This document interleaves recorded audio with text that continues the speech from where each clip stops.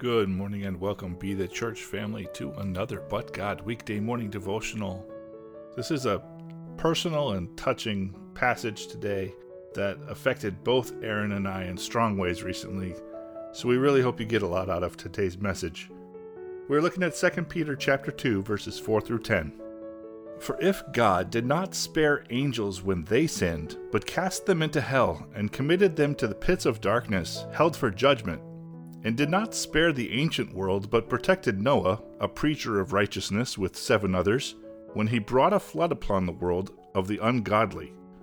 And if he condemned the cities of Sodom and Gomorrah to destruction by reducing them to ashes, having made them an example of what is coming for the ungodly, and if he rescued righteous Lot, who was oppressed by the perverted conduct of unscrupulous people, for by what he saw and heard that righteous man, while living among them, felt his righteous soul tormented day after day by their lawless deeds.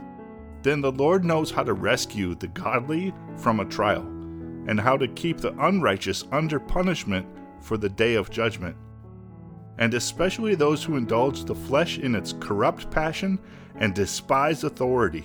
Reckless, self-centered, they speak abusively of angelic majesties without trembling. Does that sound like a lot of the world we're seeing today? Have you ever had an experience that brought your mortality into focus? One that made you realize someday this life on earth may end, and it may very well be at a time when we don't expect or even want it to be. Aaron and I have both had those experiences in the last handful of years, and we are thankful for the perspective it has given both of us as well. It changes how you prioritize things, for sure.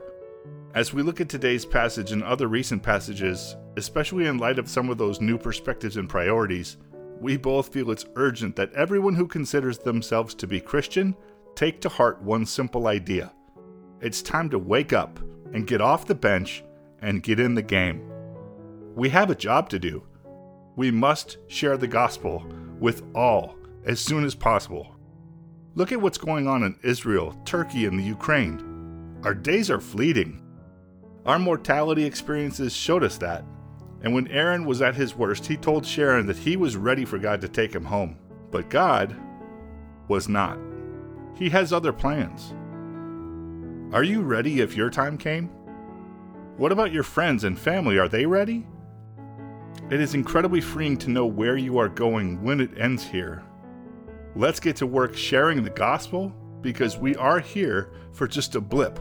But we can help others spend eternity with the creator of the universe because of what he has done for us. Looking at John 3:14 through 17.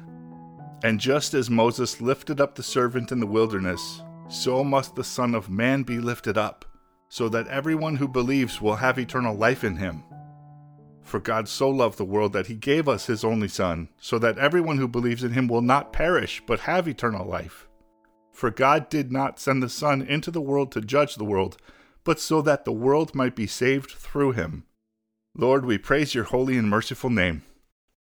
Help us to get in the game and share the good news without reservation and without conviction, and in confidence that you are who you are, and that you have done what you have done, in confidence of what you are doing, and in confidence of what you will forever be doing in our lives.